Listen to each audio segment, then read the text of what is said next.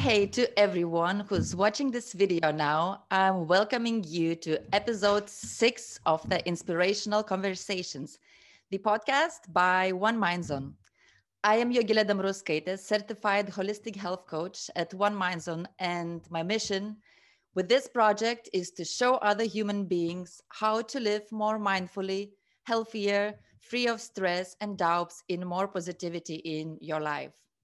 Once a month, I'm having a chat interview with mindfulness, alternative health experts, and other strong professionals that support personal growth and self improvement and willing to inspire other people as well. For 1 year, we are spending most of our time at home in never ending lockdowns. And this is a perfect chance for us to create new, healthier habits, learn new things, and enjoy ourselves. And this is why we are going to speak today about healthy home cooking habits. I would like to present you João Lorenzo, the chef for 7 years, originally coming from Portugal, living currently in Paris, and running a catering company that conciliates with private chef activities and food consulting. He also started his YouTube channel, which called Step by Step, where he's showing how to cook very amazing dishes in very easy way. And I'll put the link below in the description of my YouTube channel to all of his channels, so you can check yourself afterwards as well. So hello, Joao. Thank you Hello, so Yogile. much for joining me today. Thank you too for inviting me. It's very nice to be able to tell you some of my advices and opinions about cooking and about food in general.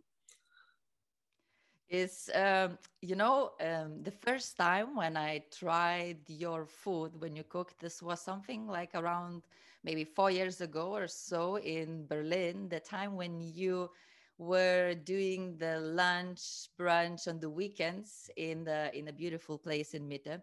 And I think I fell in love immediately from the beginning on, because that time I was already vegetarian, and this was super amazing combination of the stuff. And I was amazed about the whole variety, the simplicity, your style. It was a thing love from the beginning on. And also in the years after, when I was visiting you and your boyfriend in Paris, and I had a chance to eat this amazing food when you were cooking at home at yours. And that time I was vegan already, and I was again was just amazed about everything what you do.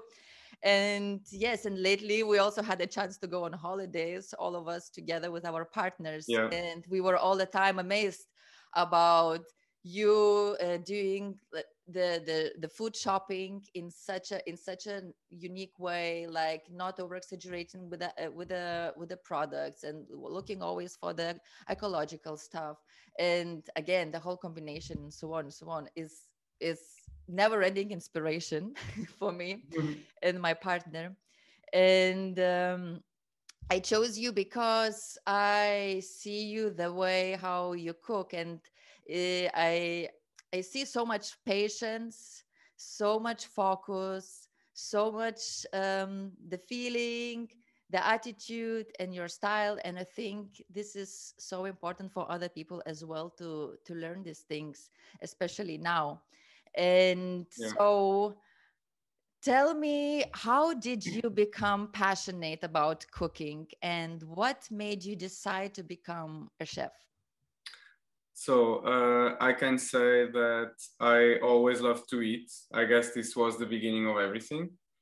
But there was a small issue is that I liked so much to eat when I was a child that I became obese in my early adolescence. And that was, I think, an event that marked this whole process because despite the no filter back then when I was a child, right? Because we're not like attempting in what we eat and how we eat No. if we don't have the right steps to follow. Um, I ended up in this. And there was one day that basically, you know, I had like, as every child, like checkout consultations, and we went to one with my mom, and there was a nurse that told my mom that basically if I wouldn't change my eating habits, so this was around like 14 years old, 13, I would have soon serious problems and compromise my health and my life. And I think for a child was kind of, very, was said in a very abrupt way. And I just changed from that point on, but not in a correct way. Like, I think I can say I entered in an eating disorder, and this lasted for 2 years. And I just came out of it by, psychotherapy and nutrition consultations. But what actually made this change totally is that I took the decision to cook myself everything and leave it like that, And I can say that was a very successful attempt from my side to leave this problem, but also to guide me through my life from this point on. Was not by that point that I became a chef, but I can say this was the event that marked this period, because it was always a bug in my head telling me that actually I enjoyed it, like I enjoyed to make combinations, to transform food, to basically change all this with my life and with the life of the others, because I also understood as a young person that this changed other people's moments, like that there was an act that we could share. And actually that if you would do it in an healthy way, you can actually also change other people's views in general. Yeah. And so this came later when I was around, like I can say 10 years later, like around 24, that I decided to leave the activity I was pursuing, which was to be a psychiatrist. I was studying and I was finishing my studies, and to become a chef. And this is how I became one. So all of this, I can say it was an enchained way that led to that. And I'm quite satisfied so far, even though the beginning might be a bit like not the best way to change a life, but we should integrate it as it is. And, exactly. Yeah. And so what did you most enjoy about what you do, about your work? So what I like, I think it's, as I said before, to transform. Like what brings me satisfaction is to transform a raw matter into a product, Yeah. And all that comes with this process leaves a result. And what is fun about cooking is the process and the result, because you have the process, which is like focusing, transforming something into something different. Yeah. And the result is to either eating it yourself or having other people eating it, and both experiences are satisfactory. Yeah. So you can give pleasure to others, pleasure to yourself, but also have fun with all the process whilst you do that. Exactly. So it's kind of like multi-angle process and enjoyment actually in the end. And what is your food philosophy, and where do you get inspired for your recipes? Because I know that you're cooking from all different countries, from all different inspirations, but so I think there is, as you say, many inspirations coming from many places. I think there's two main focus. So it's the place where you live, that not necessarily the place, the geographical space, but the place, what surrounds you, like what you see, what you smell, the colors, the tastes that you experience little by little in the place you are. Yeah. Because each place has a specific amount of different things, as we know. And also, of course, the other focus is other places that you go, because we don't stay still in a place, we visit other places. And this is obviously a big input that you get when you travel. So you have the inspiration from when you stay still, and you have the inspiration you go out basically of your comfort zone. And this ends up complementing each other. But beside that, I think like other factor is actually, I could say my main inspiration is the seasons, because actually you can just eat differently all year around. Yeah. And each season has a vibe, not just from the elements you buy and the different products, but also from the weather, from the mood, from the people. You know, like if it's cold, you want to cook something cozy. If it's warm, you want to cook something fresh. You know, if it's cold, you want it heavy. If it's warm, you want it light. And then all of this comes with colors that are different in between each of them. And I think this for me is a source of big inspiration. I think we are lucky sometimes to be in Europe just for this reason, because there's places, you know, that have a still season like mood all the time. Like if you're in a tropical place, of course, then this is compensated with other factors. I mean, if you're in a tropical place, there's dozens of things anyway, so this inspiration would come from there. But if you're in a place that has very defined seasons, you know, like there's winters, spring, summer, and autumn, like it changes all along. And I think this quite influences the way I cook, because despite me using seasonings from many places, because there are things that you know, you don't need to buy excessively every week. The main thing, of course, are vegetables. And vegetables are what it's around you during each time of the year. So this will be the main centralization of what I do, and then the rest is kind of complementary. Okay. You're cooking always at home, right? Yeah. What are some of the benefits of cooking at home? So the ones who is not cooking. I think for me, cooking at home will basically allow you mainly to control all the process, you know? You control where the things come from because you get them. You control the hygiene, which is also important.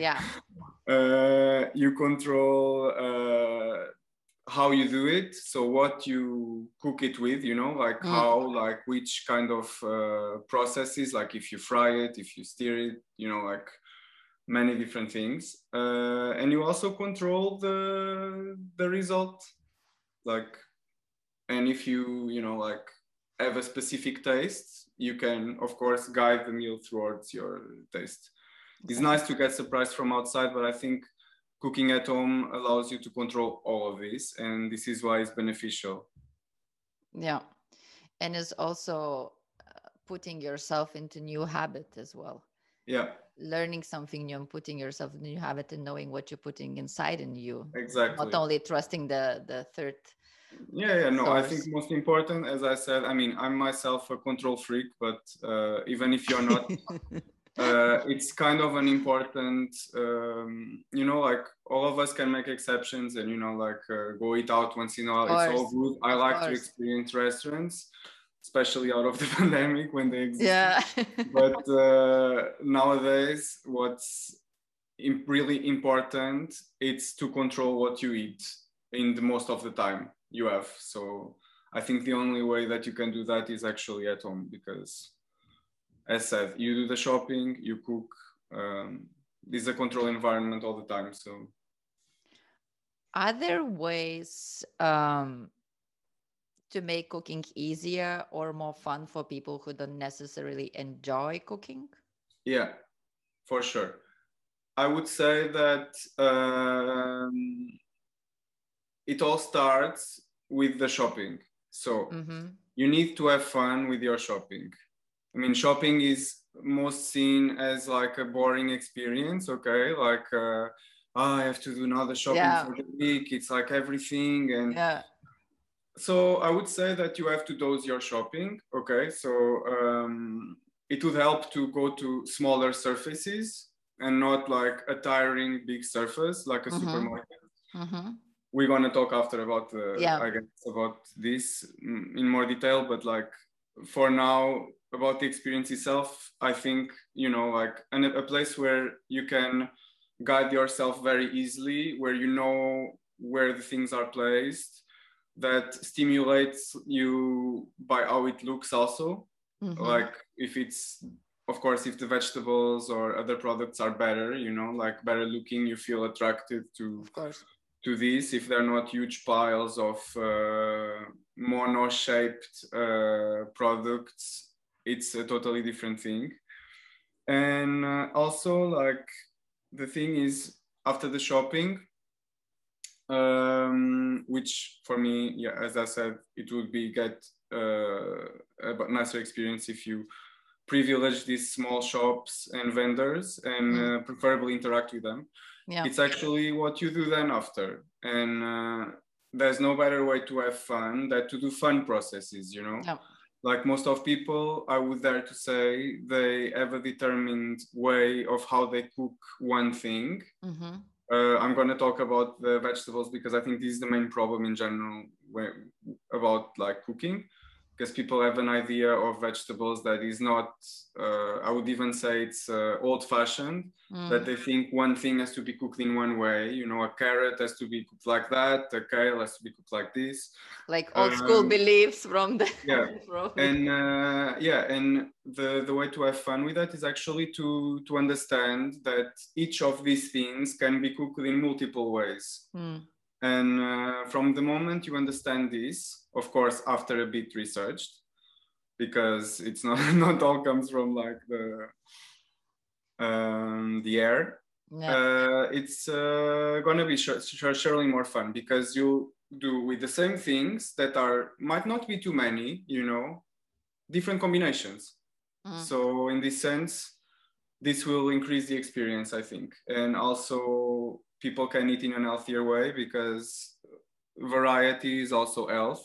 Yeah. And a palette, even if predefined, can be different each time. Yeah. Like, you know, for me, I think I not always enjoy the cooking, or maybe in the beginning, like years before, it was more like necessity to survive, you know, or something, because, or just in between working and then making yourself fast, but really not enjoying or not having enough time to enjoy. And since I'm on the plant-based diet, I'm really enjoying it because I like so much to see the final result, you know. Because if you go to some vegan restaurants and stuff, I'm always amazed what you can get from so few, you know. Yeah, from so few ingredients. And if you read like, oh my God, how can you get this taste from this? And for me, it was so exciting to just try myself to get this final result of the thing. So I don't know, with this whole plant-based moving to this diet, I got this excitement, you know, again, and like to really enjoy cooking and the stuff. And also, I think when you watch like the videos on the internet, you also get excited just from seeing that how easy actually are some recipes to do. And maybe people don't even understand or know that some things is really easy to do. You don't even need like special stuff or like a big kitchen for that, you know. And what advice do you have for people who find it difficult to eat healthily? So as you said now, I think what they could do to make it easier is actually to use what they use the most, the phone. Yeah. So you have a phone, you have probably social media, or if you don't have, you have YouTube.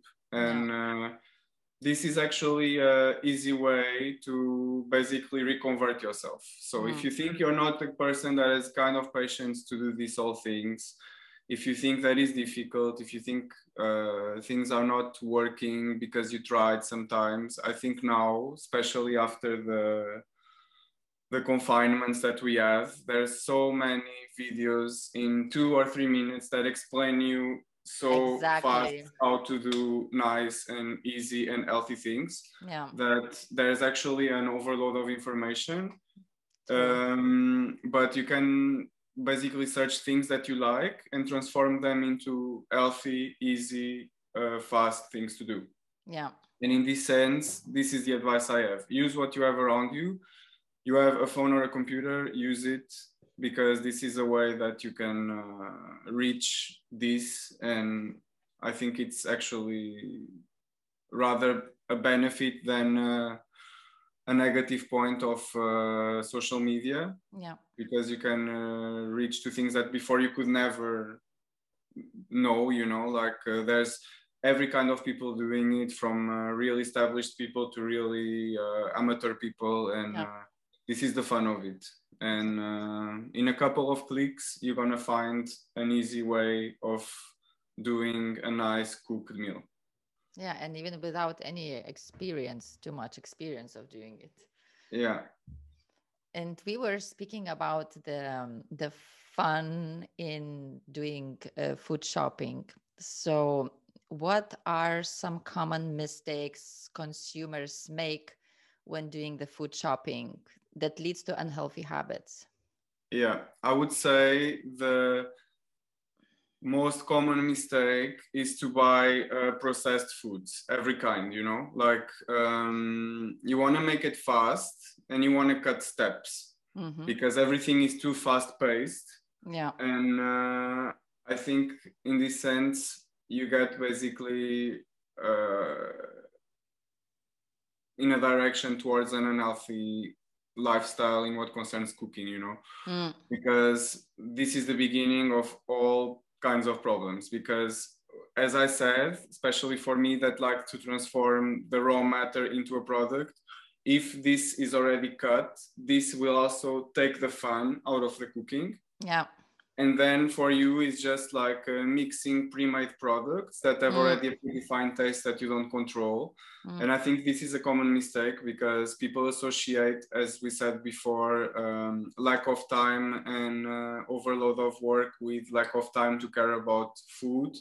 But I think we have to understand also once for all that eating, it's the only repeated process that we do during all days of our life. If we have access to it, you know. And if this is something that you're gonna all the time put inside your organism, it should rather be controlled than not controlled, because you know there's consequences coming from that.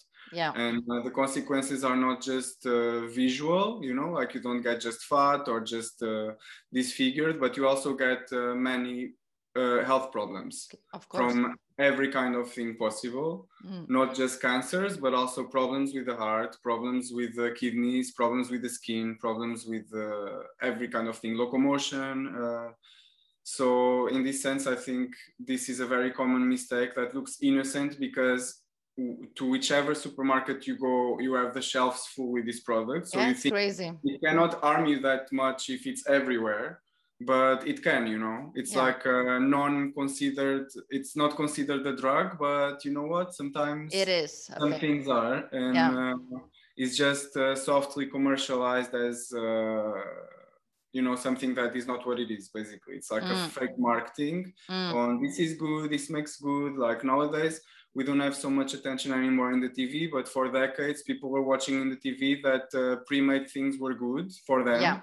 So they were believing it because this was the source of information that they have, you know. And in this sense, I think it's like time to change this, because now you have other sources of information. You can actively search yourself what are the maleficence of many things. And in this sense, I would rather recommend, as we said before, other shopping experiences. Go to places that don't offer just these kind of things, because the less they offer these things, the more you feel tempted to buy them. So in this sense, it's a matter of education actually for the people.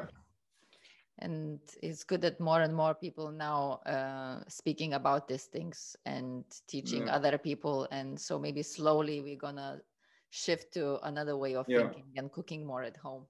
So I would say that there's four, like, people, just because I think this is important in the talk, because I think many people will identify with like the four kinds that I'm gonna mention.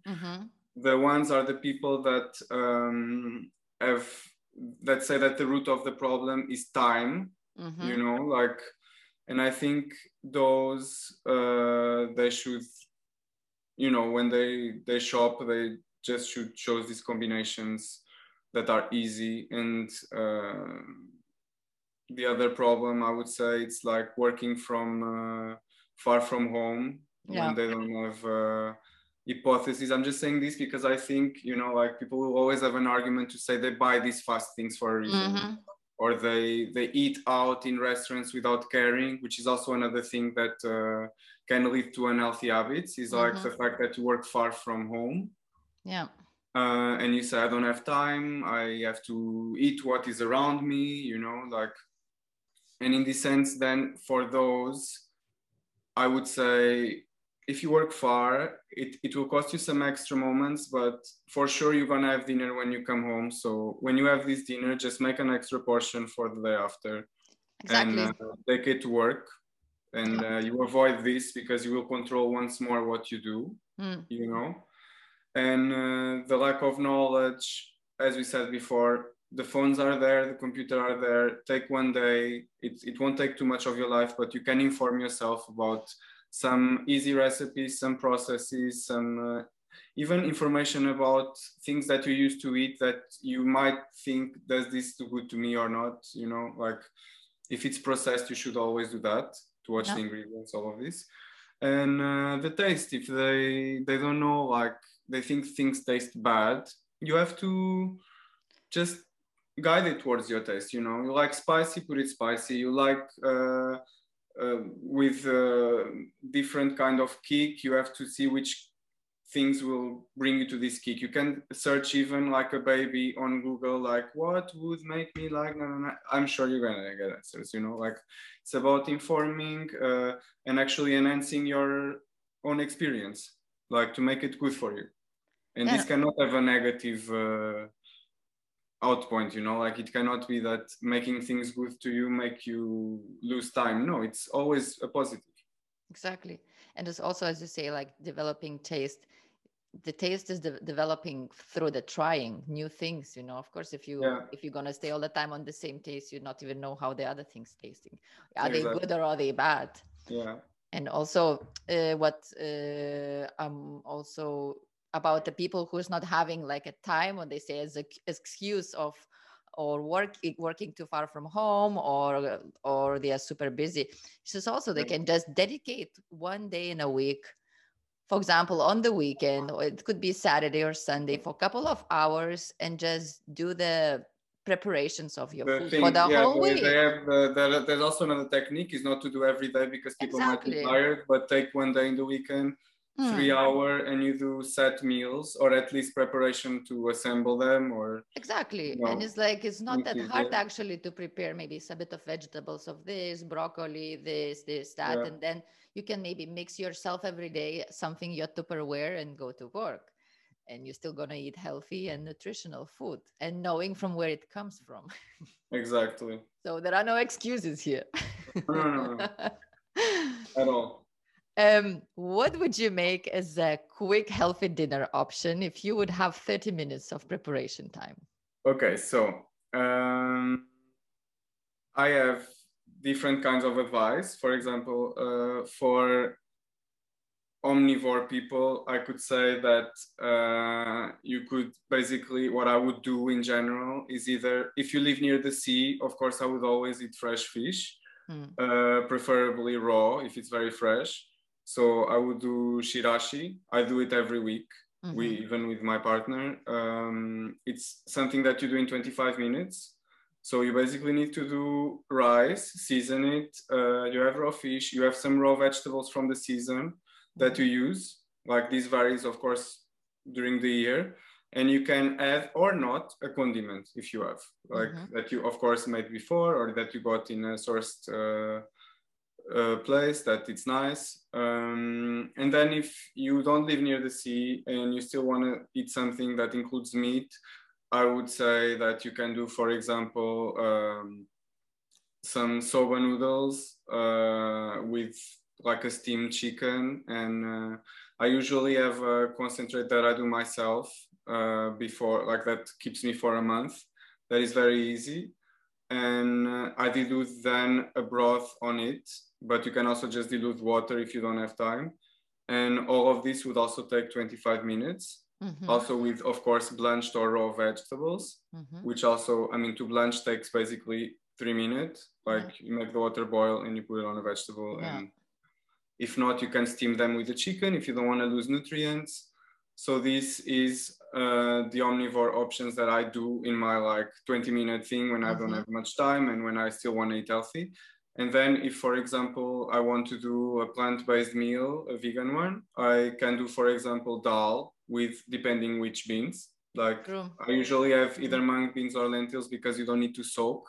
And, you know, I have some seasonings, of course. These things you have to pre-buy, but you can make it very simple with like garlic and olive oil and coriander seeds and some herbs. That's it. Yeah. And this makes it very fast and easy. Of course, if you're not into beans, you can always use rice with other combinations. Yeah. Especially if you're in a place that has a lot of vegetables, it's always easy. It always should be complemented with some condiment, but maybe based on a nut like peanut butter or tahine or something else that you can always change. Even if you get, you know, the simple version, you can always season it with some spice or some oils. It depends. So these three kind of my three options too. 20-minute, 20 to 30-minute. Yeah, you mentioned the dal thing. For me, it's also what I found out that a lot of like, for me, the fastest thing I think should be to do is the curry, like, I don't know, chickpea curry or something, you know, which is like just like it's already like, okay, the chickpeas or could be beans instead, they already boiled, and it's just you put together, you boil the rice on the side, and it's the dish is ready. It's true. When you're dining out at the restaurant, what can a person do to make the healthier choices when they check the menu? So I think it's, as said before, nowadays we have like the phone. So it's kind of easy to try to see the image of the place. It always helps to see what kind of things they post, or if they don't have an account on a social Do you always check when you go to the place to eat? Yeah. And I will start checking it. I mean, sometimes the place is kind of screaming by itself, you know, so you don't need to understand what they do. Like, I mean, as I worked in restaurants, I kind of have an insight to understand some things that I was not understanding before I worked in this field, you know. Like what kind of kitchen, what they hide, what are not, you know, like these kind of things you kind of make a judge. But most of all, this is the surface, okay? Like for you to discover the surface is like the image of the place, what they advertise that they are. It's kind of important because you see the principles. If this goes in towards like an healthy or at least like that matches with your ideology. But then you have the other side, which is the go deeper in the problem, which is like you have to look at the menu. So you go look at the menu, and first, is the menu big or small? What is this?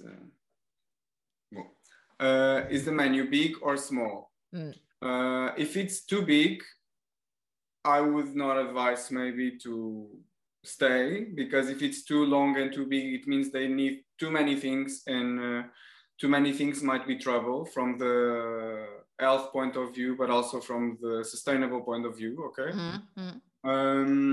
Then it always depends, of course, but like they need also more craft, more people to do the things, assemble and etc., which might also bring us to other side of the question, that if the people, you know, are well paid, if they, you know, like if the food that they give matches the way as they treat the employees. It's always like everything is a big bubble, you know.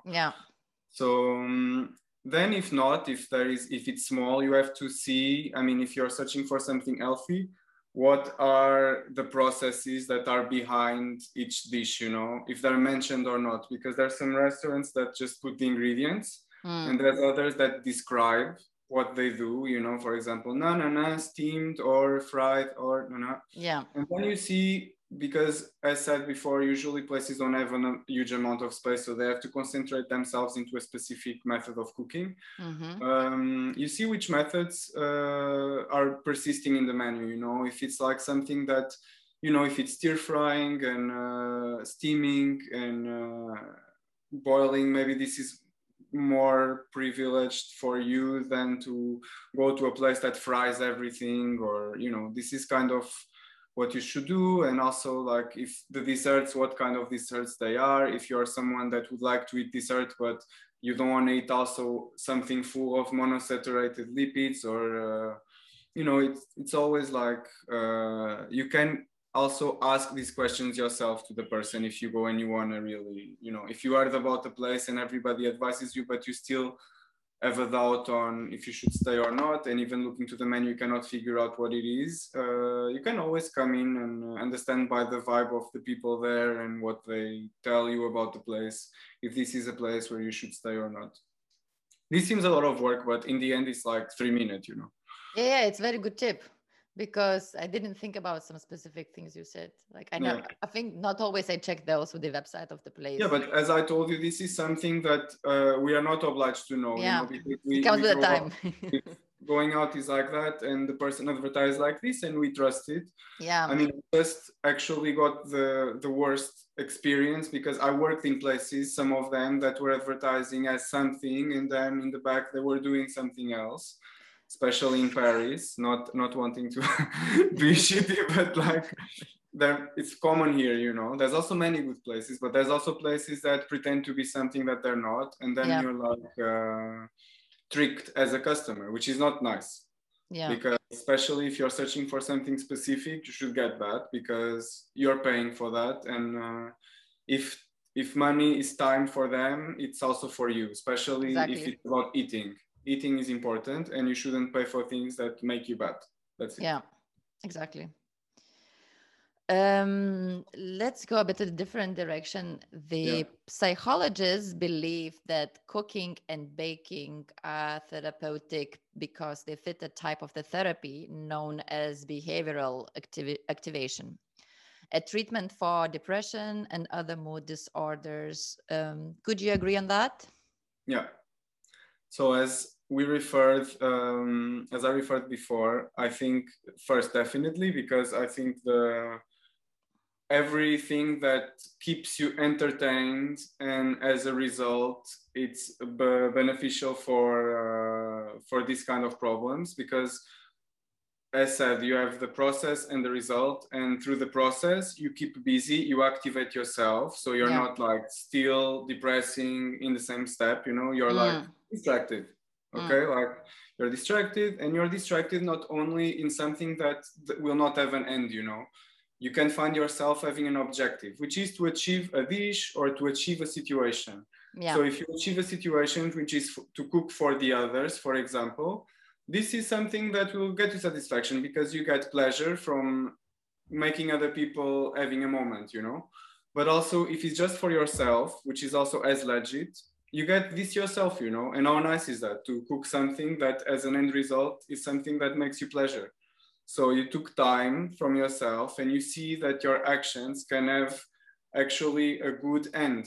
And having a good end is something important for someone that is depressed. It's something that gives a meaning to what they do, when actually they feel that they are in a situation that they cannot find this meaning in general in life, Exactly. So I think it's definitely good as a therapy, as many other things, not just cooking, for sure.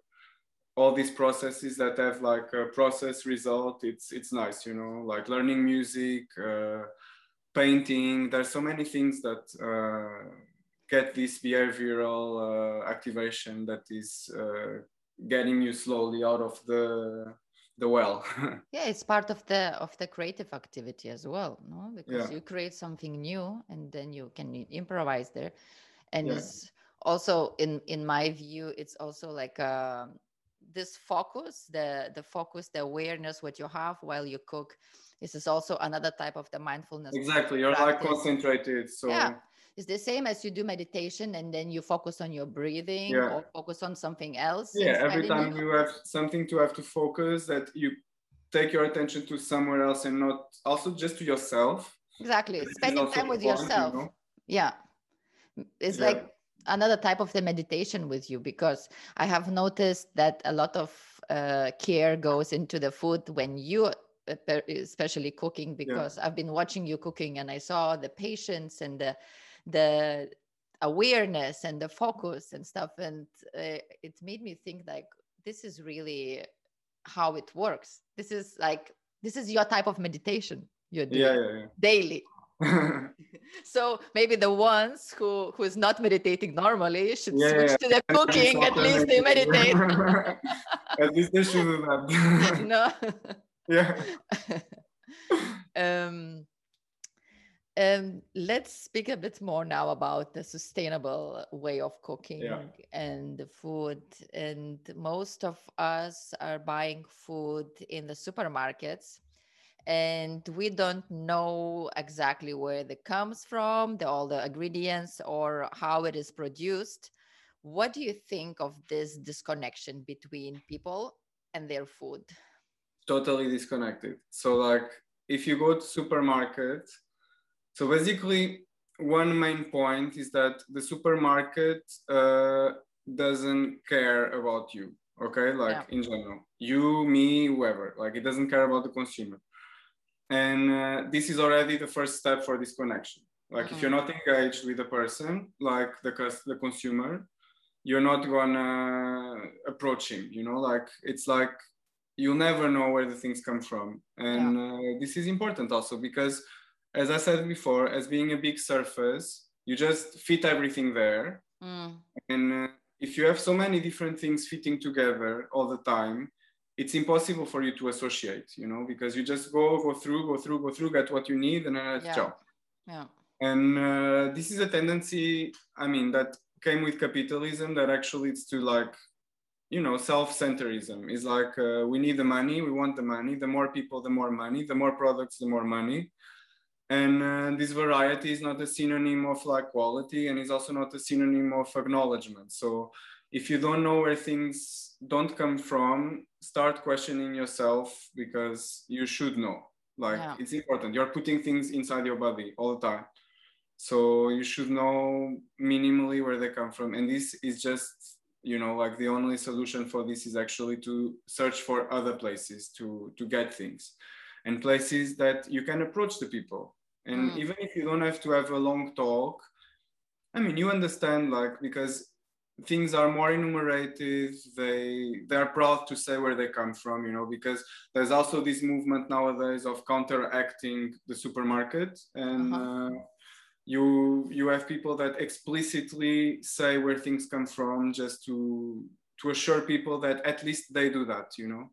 And by doing that, it's an approach that you get with people, and it's a connection. And for this, I think it's way more valuable than this other model of disconnecting, because this model is based only on money and profit. And the other model, it's also based on money, of course, like everything in the model we live in, because we live in capitalism. But at least this money is having kind of a backdrop justification, you know. It's kind of like, you pay this because it comes from there, it's like this, it brings like that, this product is created like that, you know. So you kind of understand more. And I often, especially in this city where I live in, I often get faced with like supermarket prices that are even more expensive than a small shop, or than or than even you know, bio chain supermarket, which is kind of bizarre, because you know exactly that these products are for sure not the best, and that they're sourced from a place that is producing a lot of things, because it's to go through the whole country. So it cannot be a small place. And in this sense, you cannot understand why this is more, why the price is higher. And this is the thing. Like, I think it's an important, I think there's also this disconnection between the people and the food exists because people don't grow that much food themselves as well, you know, anymore. And this is only about, as you say, just going to the supermarket, getting what you need and leaving. Of course, what connection you can have with this food if you cannot get don't put your hands into the soil. If you go also to, you know, because some of them don't live of course, near the countryside, or they don't have time to work actively in producing food. But the minimum, at least, they could do is to go to a place that reminds them of that, you know. Yeah. And many of these shops, especially if they're like DIY, if things are dirty, if things are like, you know, in crates and look like what they look, you know, they don't look all round and shiny, but they look like deformed and like, you know, beautiful in their own plurality. At least you kind of get the approach, you know, like, and some of other things, not veggies, but other products that they smell, or, you know, like these kind of things, then you get in these places and you understand. And also if you go to specialized places in things, you know, like it was before the wars in many countries, that you would go to a place and it was the place for that, you know, you go for the place for the veggies, is the place for the veggies, the cheese is the place for the cheese, you know, this was a tendency that got lost in the Was the milk shops. Yeah, like the second half of the 20th century, with this capitalistic approach that the post-war had, you know, that people were like having to prove that finally there was food, there was money, there was consumerism, you know, like, and people have to offer everything in the same space to limit also the time you go to different spaces, because people were basically told to work more to also recover from these wars. And this was all a loop, you know, it's like, I don't have time because I work more, and then, you know, this as the consequence of totally disconnecting from like the food itself. And like, I think it's important to know where things are. Also, disconnecting from the food is also kind of disconnecting from yourself, because you disconnect from that what you put inside in you. So of course you become like a stranger to yourself, I guess, at some point. Obvious consequences, you know. Like from your perspective, what should people look for when buying food? I think they should look always for things that are simple, okay, like not processed, like raw things first, and then the things that they have to be processed, they should always attempt on the how you call it, the label, and see in which way they're processed, you know. And this you can see through the quantity of like additives and emulsifiers and things like that it has, and which products are actually used. If they use thousands of products to make something that in your mind it could be made simple, you know, if it's just like a mix of that should be 3 things, and you have it there with like, I don't know, 50 things, then maybe privilege the one that would have 2 or 3 things, even if it's like 50 cents or €1.50 more, you know, because this has a better outcome for you. And also always relate the quantity to what you're gonna consume, you know, like you shouldn't waste also. So, I mean, just go for something that you know that the validity date is matching the date you would eat the thing. And if it's like something that you want to keep for longer, see what could you buy that keep the longest, but also understand that if it's for too long, it will have preservatives. And in this sense, they will also come in the label. So I think, I mean, one way that you can always avoid all of this is minimize all the processed things. Like by having raw matters and keeping your diet more simple, even if varied by the seasonings you give, you know, there's vehicles to season, you know, like spices, herbs, oils, all of this. It's like a mechanism for not buying super processed things, because this is also the reason why, and I think we're going to talk about it better, why processed foods will intervene in a non-sustainable system, you know.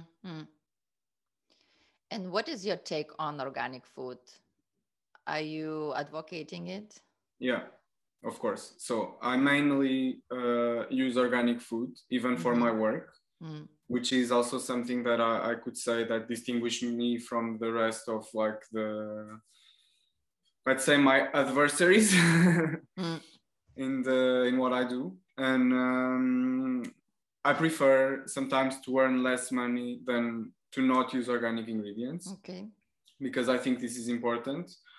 And also, like, of course, as with everything, I have to say though that organic can also be commercialized and capitalized, and we have to take care of this. You know, like I privilege everything organic, especially if it's raw matter or if it's like a simplified product. But from the moment also as it's processed and it's capitalized, then this organic starts losing meaning, because this means that it has to be transported, it has to be spread. And because, you know, like it needs to preserve, so it has to have something added, even if in small quantities. And in this sense, then when everything is like too massified, because it's a product that can be can arrive to further and further because it's preserved, then it will have also negative consequences and an impact in the environment, not by the way it's produced, because the veggies and the nuts and all of these oils, all of this is from organic farming, but then is the other process that will not be organic, because you still use a van to transport it, you still use employees in a place to sell it, you still pay a rent in a place, you know, like all of this, it's like an indirect impact in sustainability. So organic food, yes, but not massify it, you know, like, and this is just not happening by making the in between farmer and consumer less and less.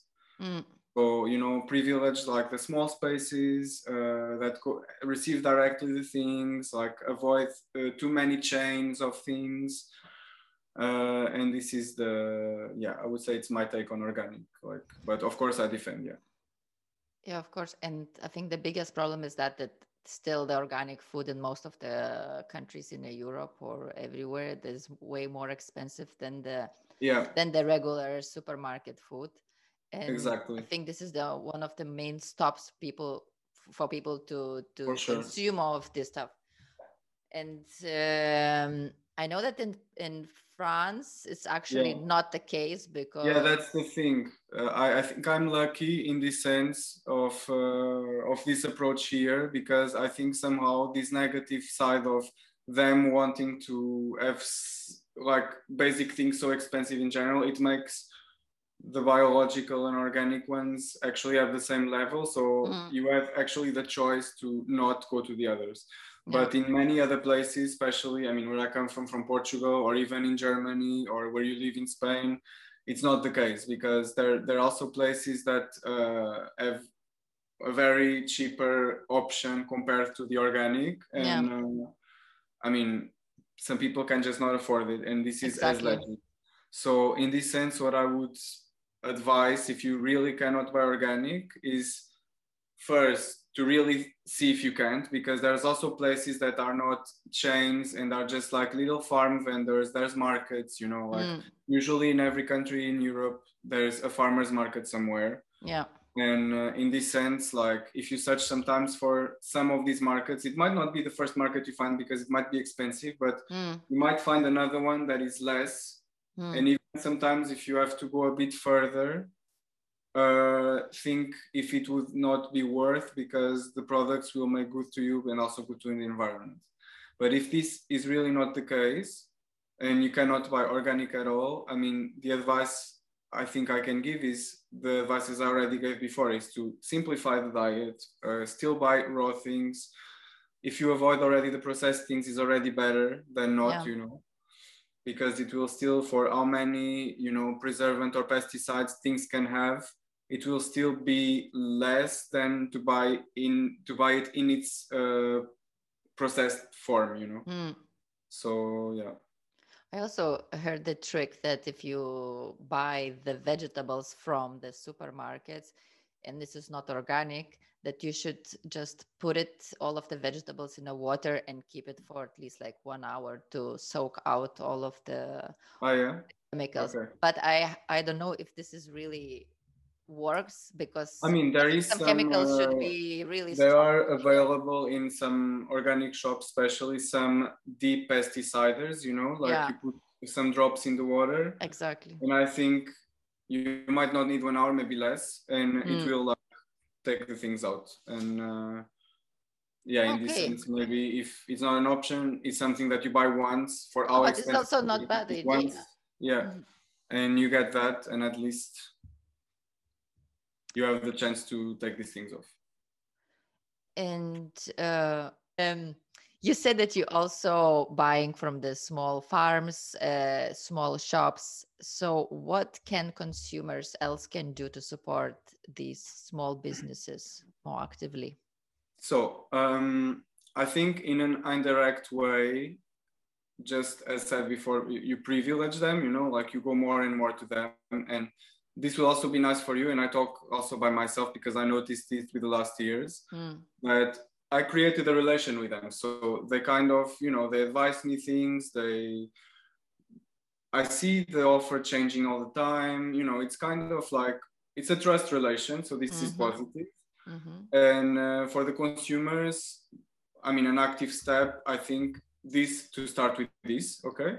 And then if they want to go further and further, it would be nice to, I mean, there's many options. You have, of course, to research in your area, but if you live in the countryside, like, or in a smaller means, there are usually farms that nowadays they sell from the farm directly, okay? Like they have, you remember when you went on holiday in there's this kind of farms. Yeah. They exist kind of everywhere, and you can go there, buy the things directly. You know, they basically cut the old transport preservation, you know, they're there directly from the ground, and you pick it up. This, of course, is an advantage if you live in a smaller means, but if you live in a city, the thing you can do to be more engaged and go directly is to research farms that actually search for some workers that are seasonal, and you know, just for a couple of days. Sometimes you can do like, you can go to the farm, they give you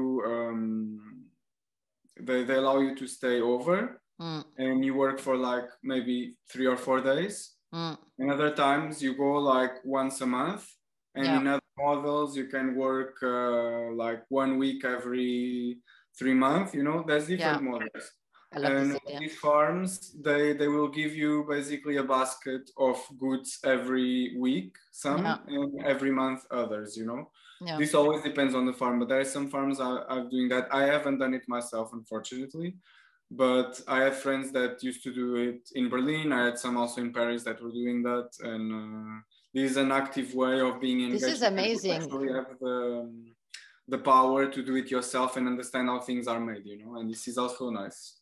Yeah, because you also participate in the whole process. Yeah. You participate and you have the fruit of your labor, you know. Exactly.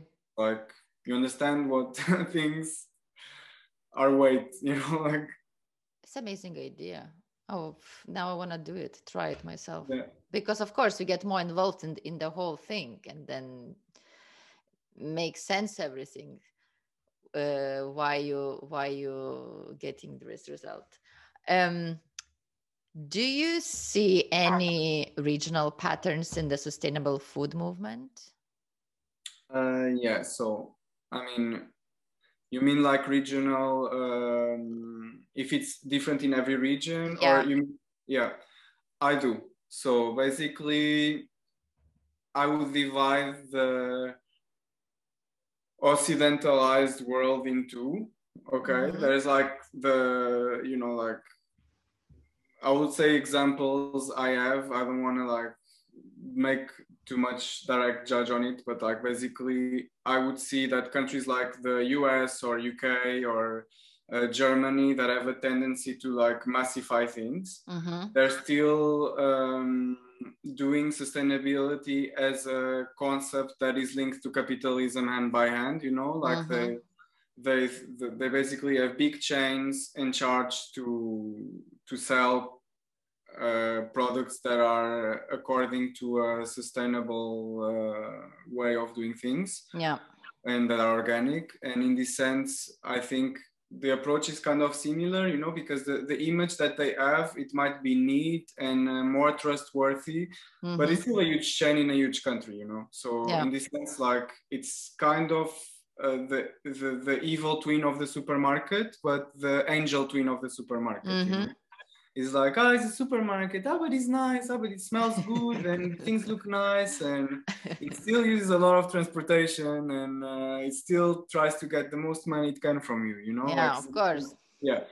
So then in other countries, I would say like also smaller countries and some bigger ones, like here, for example, I would say that it's maybe less. I would just say the ones I know, because I know some tendencies like in France and Italy, that is to, I mean, the sustainable is still linked with kind of history and culture, because before the wars I mentioned, like people were eating in a sustainable way, you know what I mean? Like because they were in a smaller place, they were getting the things from where they were, and they were avoiding this over commercialization of things. Yeah.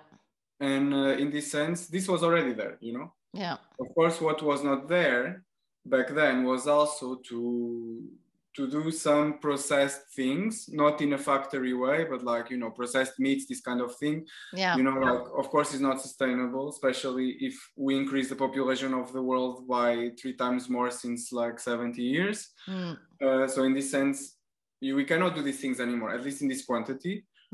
So yeah, it's closer to at least the model from before, this model, because in these countries they still exist the small shops with things to sell out. Like in Spain, I'm sure also there is some of these things, especially in these cities that that people go now, and they have the tendency to like make things easier for the consumer, but also without making huge surfaces, because they also don't have too much space to put a lot of big supermarkets.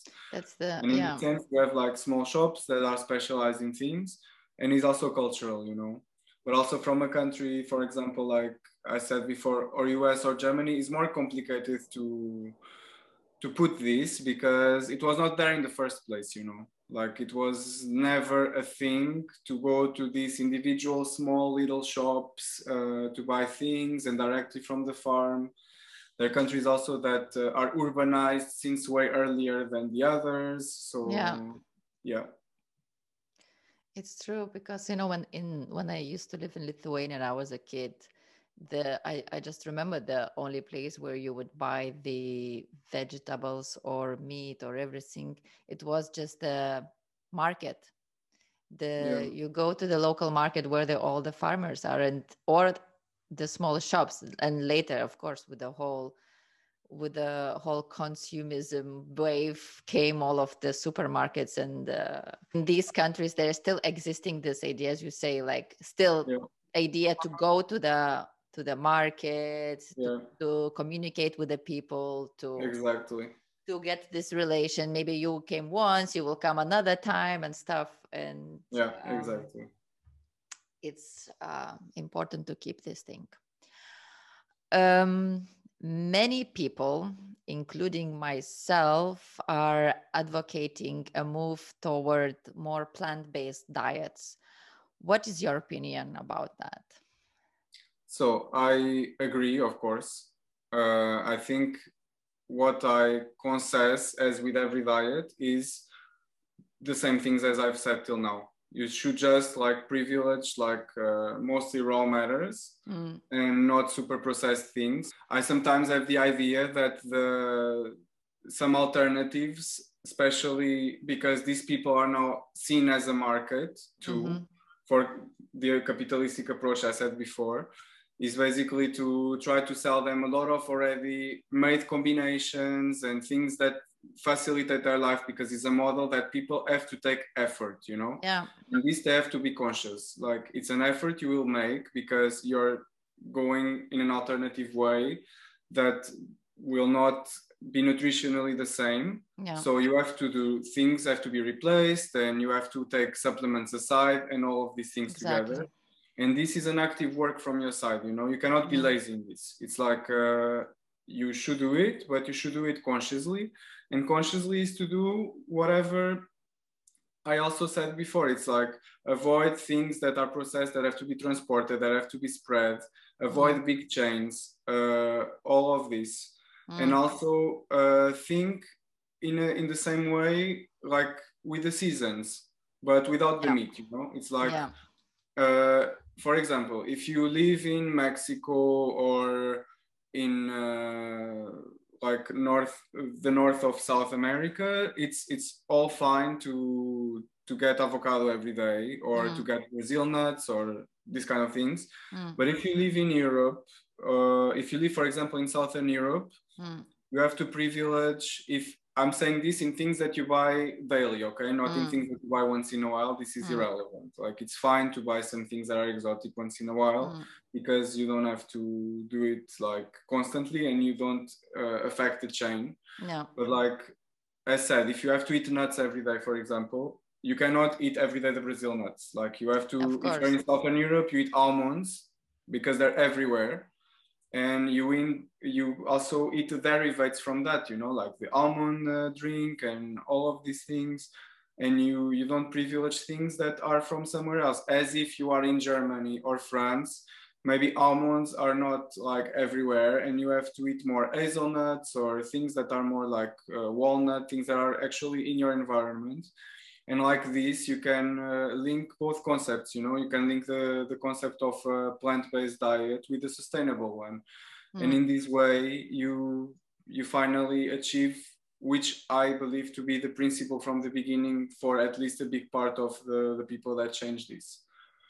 And I think it is important. It's important to also have fun, as besides all of this, have fun. And the fun comes, as I said, from the transformation, from using the things that are around you. And this is what I mean. Like, it's positive. Of course, like, we all know the impact that eating meat, especially big animals, red meat, all of this, as in the emissions and the fields for agriculture and all of that, that it's not a positive thing at all. So if the solution you find for this is to have a plant-based diet, you should basically privilege the same principles, which is like, don't use, like, the thing is, like, with every diet, as with meat, that you eat too many people the same thing, which I would say in meat, for example, you know, you have these like processed meats or beef cuts, or, you know, things that are like occupying a lot of space in general, and with actually no need. It's like, you don't need to choose a million things, you know, like, you can, with the same things, do so many different things, you know, like, you don't need to, I want this and I want that. And this goes again with capitalism, you know. Yeah. As in, for example, in a plant diet, you don't need a million nuts around. Like, you need like 2 or 3 things that you do in different ways. And they will still replace nutritionally the absence of the animal proteins and some of the other vitamins, but at least they are also like making yourself not demand too much for the same people.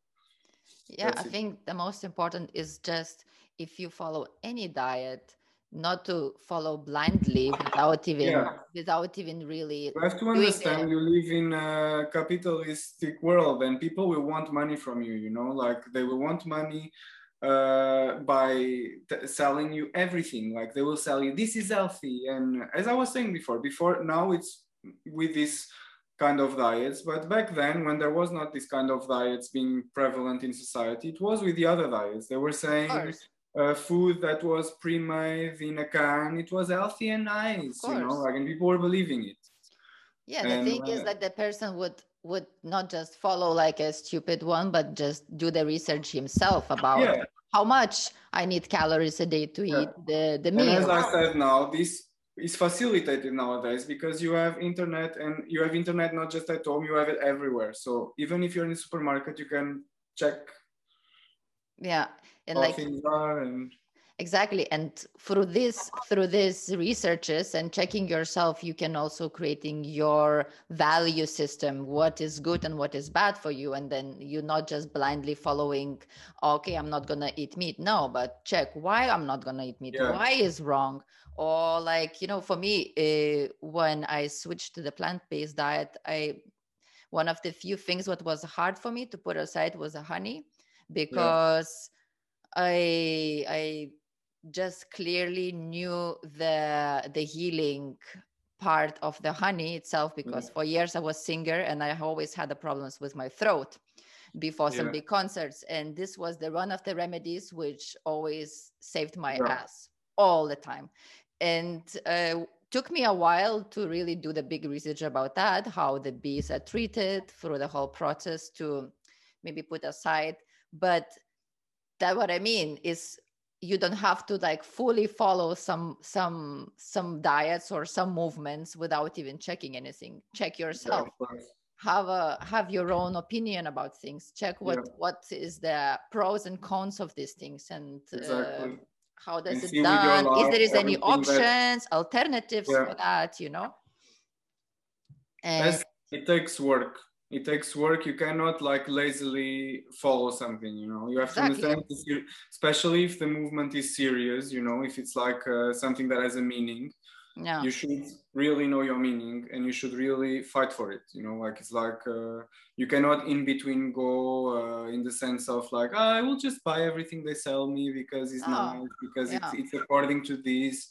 No, like people will trick you. They're not like there to, we're gonna help everyone now. Nobody wants to help anyone, you know. Like it's a very pessimistic view, but in what concerns business is like that, you know. Like it's like, it's not a place where people want to like particularly help, except if you see that they don't get a huge amount of profit of that for that moment. Then you can privilege this because it's it's actually caring about something. So it's positive. Yeah, because there are also many people who is, for example, on the plant-based diet, and they are completely unhealthy because they are eating again the processed food. They're going to this big bio supermarkets, and they're buying just the processed food and living from those steaks of the soya or something. And it's like, come on, the switching to this diet doesn't mean that you just don't eat meat and the milk products. It means that it's also, you start cooking yourself. You have to understand what you go into. And like knowing how many calories do you need, how much fat do you need, you know, and all of these things. And of course, not everyone can know this stuff, but just please, people, do a bit of research about everything and don't eat everything without thinking. Because I mean, at the moment I'm doing the vegan nutritionist certification, and with every day I'm learning more and more things, and I'm thinking that actually people are not educated food wise at all in a life. No one is saying these things, you know. You have to find out yourself if you want only. Exactly.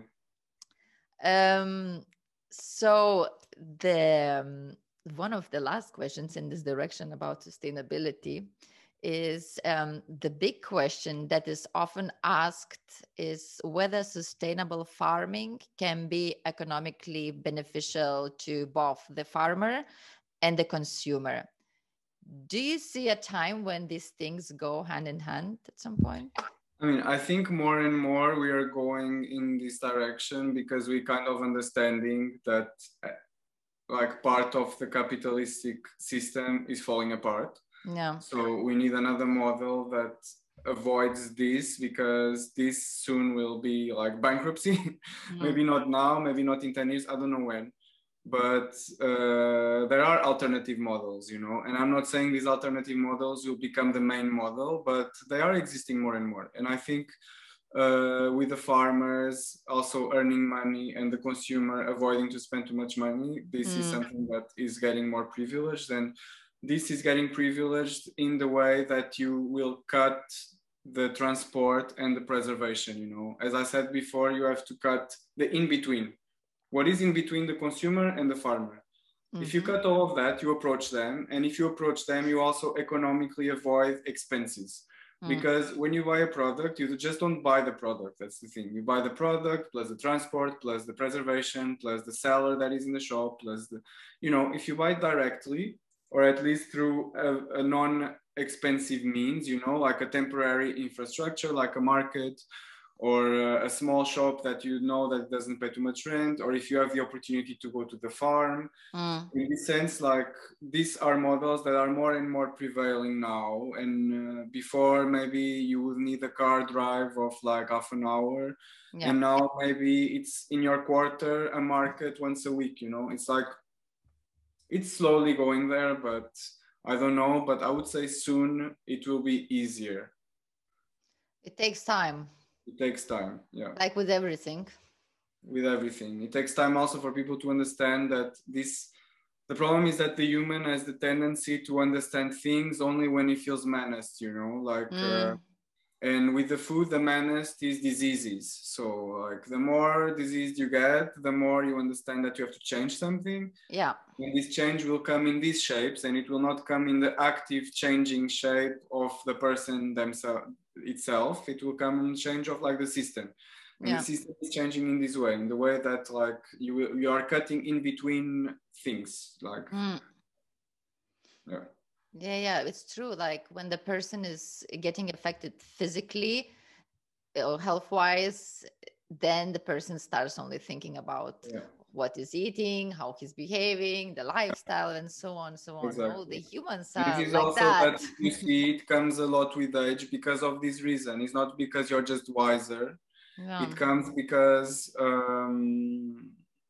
you start feeling things in your body, you know, like your body starts changing, you start getting more tired, you start getting more effects from the things you eat. You know, if you eat crap, you will feel crap. And it's like, of course, in this sense that people more and more, when they get older, they search for alternative models. And also these models start appearing because there's this research. So it's kind of like an offer and search kind of circle, you know, like things are existing because they're searched, and they're searched because they are more and more there, you know, like. And hopefully in the future we'll have even more things clear about this topic, so we can even speak more about that. Exactly. So now I have the last 3 questions, which I ask all the time to my guests. First question is, what does your morning routine look like? So I'm not like a super exciting role model, but so I usually wake up early. Like, when is early for you? Like 7 to 8. Okay. And I usually eat directly, and I eat something light like a granola. Like if I have fruits, better. If not, just a granola. After this, like I see a bit the news for 5 minutes, and if I have to work, I will have to work. If not, I will basically read a novel. Like for a while, I like to read in the morning. And after this, if I can, and preferably in pre-pandemic times, because now as we have curfew in Paris, it changed a bit this routine, but I would do sport. And yeah, that's my morning. If I would have to work, I would have to work, and my work would consist again in going to suppliers, check for things to buy, or if I would go directly to cook. Yeah, that's it.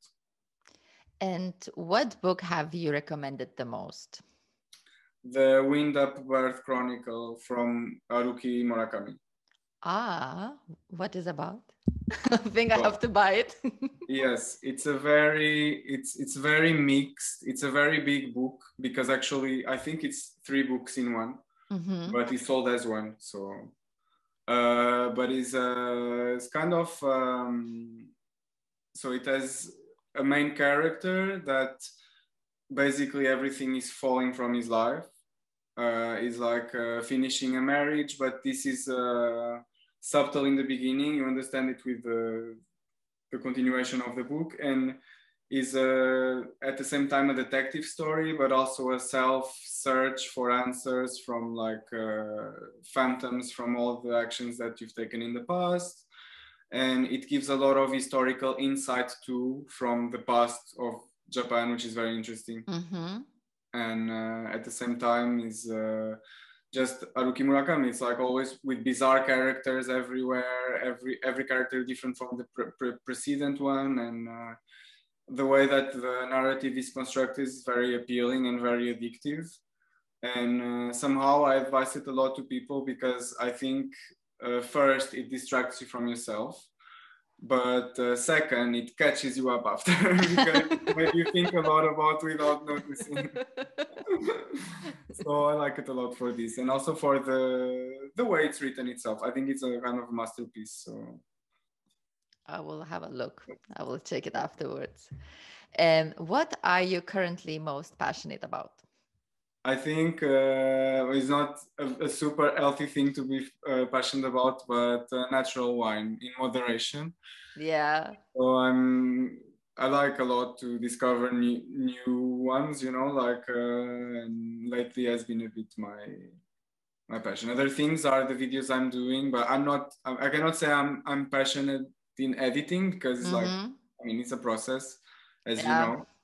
But in making the videos, I like the whole process of like making things, basically the aesthetics of it, and the whole process. Also, it's a different approach to work. You know, it's work for myself, so Yeah.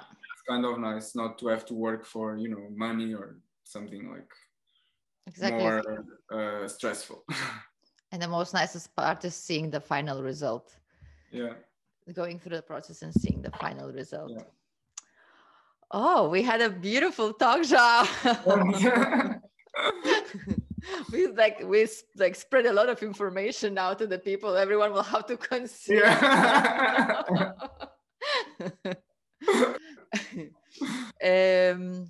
Thank you so much. Thank Thank you you too. I for hope I helped with this and was very nice. Thank you for inviting me. It's always nice to talk about these topics. yeah, and especially now in this situation as we are in these lockdowns, and Yeah, I really hope that this inspire many people to finally start cooking more at home. yeah. I Start, definitely think it was a turning point. I think it's something that may be seen as I mean, it was a very negative situation all in all, but yeah, one of the few positive outcomes was this: people were forced to eat what they cook mostly. yeah, Because at yeah, some point things were closed also, and yeah, they have to learn some things, and there's more information to learn anyway. If they didn't have the chance, they can have now. yeah, And also, one of the things is also what I told you before: when you get negative physical consequences, like people, they couldn't do sport, they couldn't move, they couldn't do any, so they have to take care of what they eat, like they cannot just eat whatever and go impune with that. yeah, yeah. And I mean, yes, we many people are crying or suffering from what is happening right now since 1 year. But I also say that this is the perfect pause button for us, because maybe we didn't have chance before to do the bigger research about what we eat, and to learn new exercising, or to learn, I don't know, the meditation or mindfulness or anything, Yeah, so it's like a perfect chance for us to actually do it, exactly. You can learn focus it, on things do that it. will make you actually be better with yourself, and that will be the opposite of this whole situation, like something Yeah, that you need to search a refuge. Also, you need to know yourself, you need to be stronger, and in this sense, all of this will help you. exactly. Because, well, now it's not easy, but maybe in the future will be even less easier than there is now. So we Yeah, have to be strong. We have to yeah, be ready for for sure. anything it comes This is not afterwards. just a one-time thing, it's like something that maybe Yeah, changed a bit the society, and we have yeah, to be aware that things can go down low, and yeah. And if it shakes you for the reason. Maybe there yeah. is something to change inside in you. Oh, thank you so much. And thank you to everyone who was watching this episode, this video on my YouTube channel. If you want to get more tips about yoga, mindfulness, meditation, nutrition, or self awareness, you can subscribe to onemindson.com newsletter. And when you subscribe, you will receive a free mindfulness challenge. You can also subscribe to this YouTube channel and receive notifications as soon as new episode is published. And yes, I'm very happy that I had Joao today, and I'm I'm happy to sure thank. you learned everyone so many good things. And if you want to check his works, as I said in the beginning, I will put down in the description of the YouTube video his website, his channels to the YouTube and Instagram. And yes, stay healthy, stay safe, and see you next time.